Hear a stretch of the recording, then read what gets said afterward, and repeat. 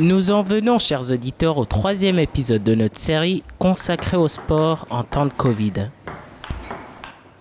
Pour ce nouveau numéro de podcast initié par RGL Sport Consult, nous avons voulu donner la parole à ceux qui se retrouvent en première ligne dans le développement de l'activité sportive auprès des citoyens et auxquels on ne pense pas forcément, à savoir les élus locaux. Comment ces derniers gèrent-ils les impératifs de protection des citoyens tout en répondant à la demande en activité sportive ? Quelles perspectives ont-ils face à cette épidémie et comment voient-ils l'avenir toujours par rapport à la situation actuelle ? On va poser toutes ces questions à mon invité, M. Franck Tison, secrétaire général de l'Association nationale des élus en charge du sport. Je suis Michael Guamaeke, votre host, et je vous laisse sans plus attendre avec le début de l'interview.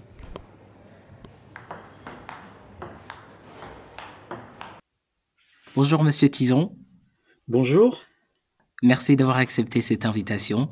Alors première question, pouvez-vous nous présenter l'Association nationale des élus du sport et crise sanitaire oblige, le rôle que vous avez joué et joué encore, j'imagine, auprès des élus locaux dans cette période particulière? Oui, alors l'Association nationale des élus en charge des sports, l'ANDES, c'est un réseau de sport de 8000 collectivités en réseau. L'ANDES, cette association, c'est pour accompagner les élus. Les élus dans leur travail quotidien au niveau auprès des associations, parce que nous, on a on a une représentation au niveau du ministère. On fait des publications aussi au niveau de documents comme le guide de l'élu, le guide des piscines. Donc voilà, on veut accompagner les élus. On veut pas que les élus qui sont adhérents de l'ANDES soient seuls. C'est une équipe. Vous connaissez l'expression « seul on va vite », mais ensemble on va plus loin. Donc ça, c'est notre devise au niveau de l'ANDES, c'est avoir ce retour d'expérience et savoir ce réseau et ces contacts qu'on a entre élus. Donc l'ANDES, on a aussi 6 salariés qui répondent à chaque élu qui sont adhérents avec un accompagnement personnalisé sur toutes leurs problématiques, que ce soit une rénovation d'équipements sportifs, comme ça peut être des subventions pour les associations, des créneaux d'utilisation, ça peut être des tas de choses, monter des dossiers pour avoir des aides, soit de l'Agence nationale du sport ou autre. Donc voilà, c'est ça, c'est notre travail au niveau de l'ANDES. Donc pendant la crise sanitaire, effectivement, pendant cette pandémie, on a accompagné depuis le début, depuis le mois de mars, tous nos élus. On a été en relation directe avec le ministère des Sports et on a participé au comité de pilotage et au groupe de travail pour, après le premier confinement, de pouvoir réouvrir les équipements sportifs dans les meilleures conditions et de respecter les protocoles. Donc on a travaillé avec le ministère et aussi l'ANDIS sur ce guide de réouverture des équipements sportifs. C'est un guide qui a été très apprécié et qui guidait les élus et qui a même servi aussi aux associations pour tous les protocoles de reprise des activités. Bon, malheureusement, effectivement, on est retombé avec le deuxième confinement, semi-confinement, mais aussi avec la fermeture des équipements sportifs indoor.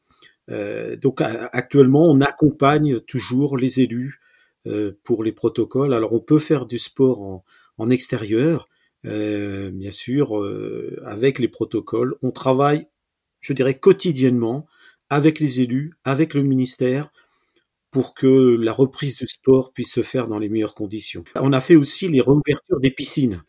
Les piscines, qui est un équipement très spécifique. On a fait un test avec les piscines au mois de juin pour réouvrir les piscines dans les meilleures conditions. Et on a fait un test sur 26 piscines en France, que ce soit en métropole ou outre-mer, pour que ce guide puisse servir à la réouverture des piscines, qui s'est très bien fait pendant les vacances d'été et qu'on pourra réutiliser dès que l'ouverture des équipements sportifs, entre autres les piscines, pourra se faire. On espère assez rapidement, mais je pense que pour l'instant, on est un petit peu dans le vague. Comment réagissent justement les élus du sport face à cette crise et quelles sont les mesures concrètes qu'ils souhaitent mettre en place pour justement reprendre dès que possible les réouvertures des équipements sportifs? Les élus, Ils sont vigilants sur les conditions d'application des protocoles sanitaires. Ça, c'est très important pour que les agents municipaux et aussi les clubs, bien sûr, hein, puisqu'ils participent aussi, se fassent dans les meilleures conditions. Il faut être en relation aussi avec les clubs, mais pas qu'avec les clubs, mais aussi avec les scolaires, le public. Quand on parle des piscines, on a du public, pour que ensemble, on puisse reprendre le sport dans les meilleures conditions. Il faut aussi, et nous, c'est notre rôle aussi au sein de l'ANDES, puisqu'on est en relation avec le ministère, c'est d'avoir des soutiens financiers aussi pour nos associations qui sont en grande difficulté suite à l'annulation, bien sûr, des compétitions. Et on pense bien sûr au sport professionnel qui ne peut pas recevoir du public et qui joue actuellement à huis clos. Donc voilà. Et on aide les élus pour qu'on puisse redémarrer le sport dans les meilleures conditions possibles.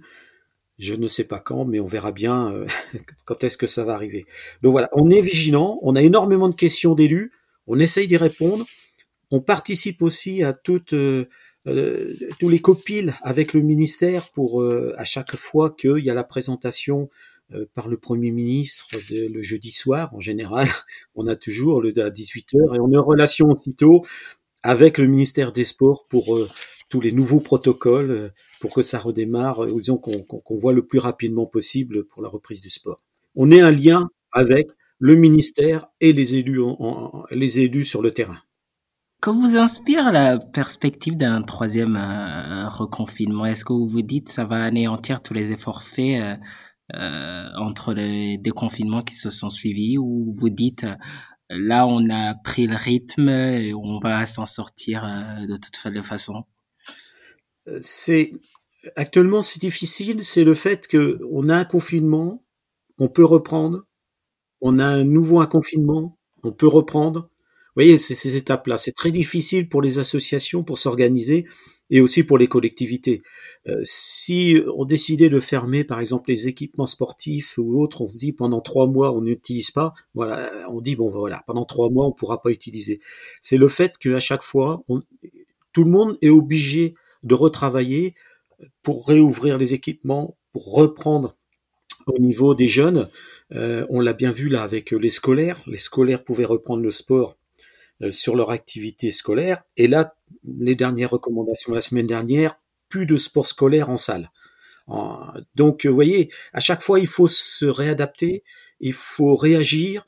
Et ce qui est très compliqué pour les associations actuellement, c'est vraiment cette contrainte.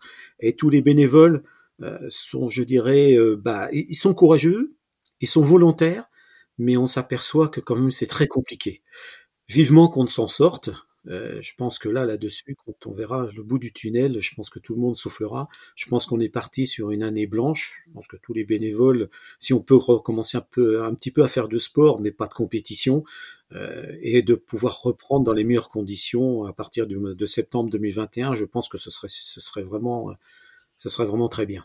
Que croyez-vous sera l'impact que cette crise va laisser à court moyen terme sur les politiques sportives des villes, justement? Il va avoir un impact financier pour les associations. Bon, je pense que on a des retours quand même que les adhérents, les licenciés, ne réclament pas trop le remboursement des licences ou des adhésions.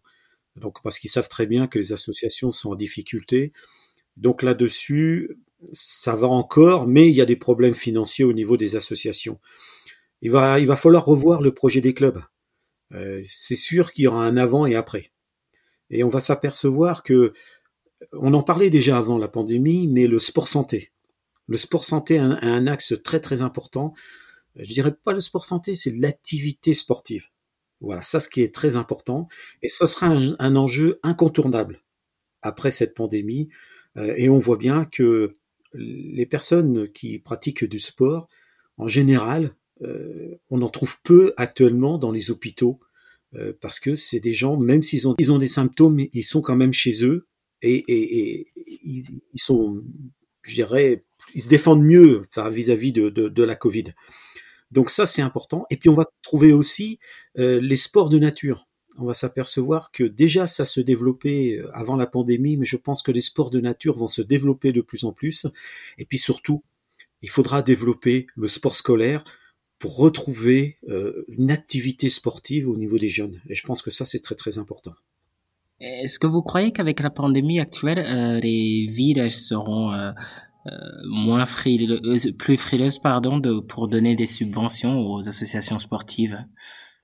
Non, je pense pas. On a bien vu l'accompagnement puisqu'on a fait un sondage, vous voyez, au sein de l'ANDES, on vient de faire un sondage vis-à-vis des collectivités, justement pour savoir l'accompagnement au niveau des associations.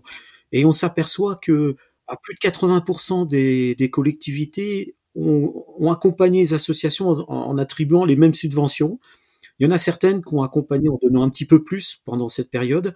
Ils savent très bien que les collectivités, que les associations, c'est très très important. S'il n'y avait pas tous ces bénévoles, les collectivités ne pourraient pas accompagner les enfants et les sportifs comme peuvent faire les bénévoles.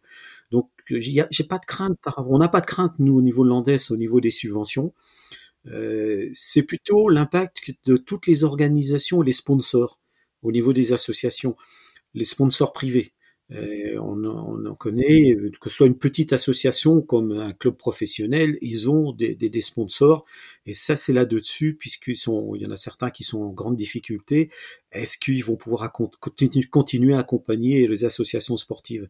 Parce que c'est là nos craintes, et puis aussi les associations qui organisaient des choses, petite association qui organisait un loto, qui organisait un repas dansant, qui organisait des choses comme ça en fin d'année pour se faire un peu de trésorerie pour redémarrer au mois de septembre. Ils peuvent pas le faire actuellement, et je pense c'est là qui va être un petit peu plus difficile. Donc vous voyez, c'est beaucoup de petites choses qui font que les associations sont en difficulté financière, mais les collectivités sont sensibilisées là-dessus, et ils le savent très bien que c'est un travail très important que font les associations à tous les niveaux pour l'accompagnement surtout des jeunes. Donc on n'a pas trop de crainte là-dessus au niveau des collectivités, on sait très bien que les élus vont accompagner les associations. Merci beaucoup Monsieur Tison d'avoir été avec nous et de nous avoir accordé cet entretien. Mais avec plaisir, et puis j'espère une chose, c'est que on va pouvoir reprendre le sport dans des bonnes conditions, et qu'on puisse passer pour la santé, et qu'on puisse retrouver ce goût de l'effort et de bien-être. C'est sur ces paroles de Monsieur Tison et partagées également par mes précédents invités que l'on se quitte. Merci chers auditeurs de nous avoir écoutés. Merci à Monsieur Tison d'avoir répondu à notre invitation. C'était Michael Guamaeke pour RGL Sport Consult, et l'on se dit à très bientôt pour les 2 derniers épisodes de cette série.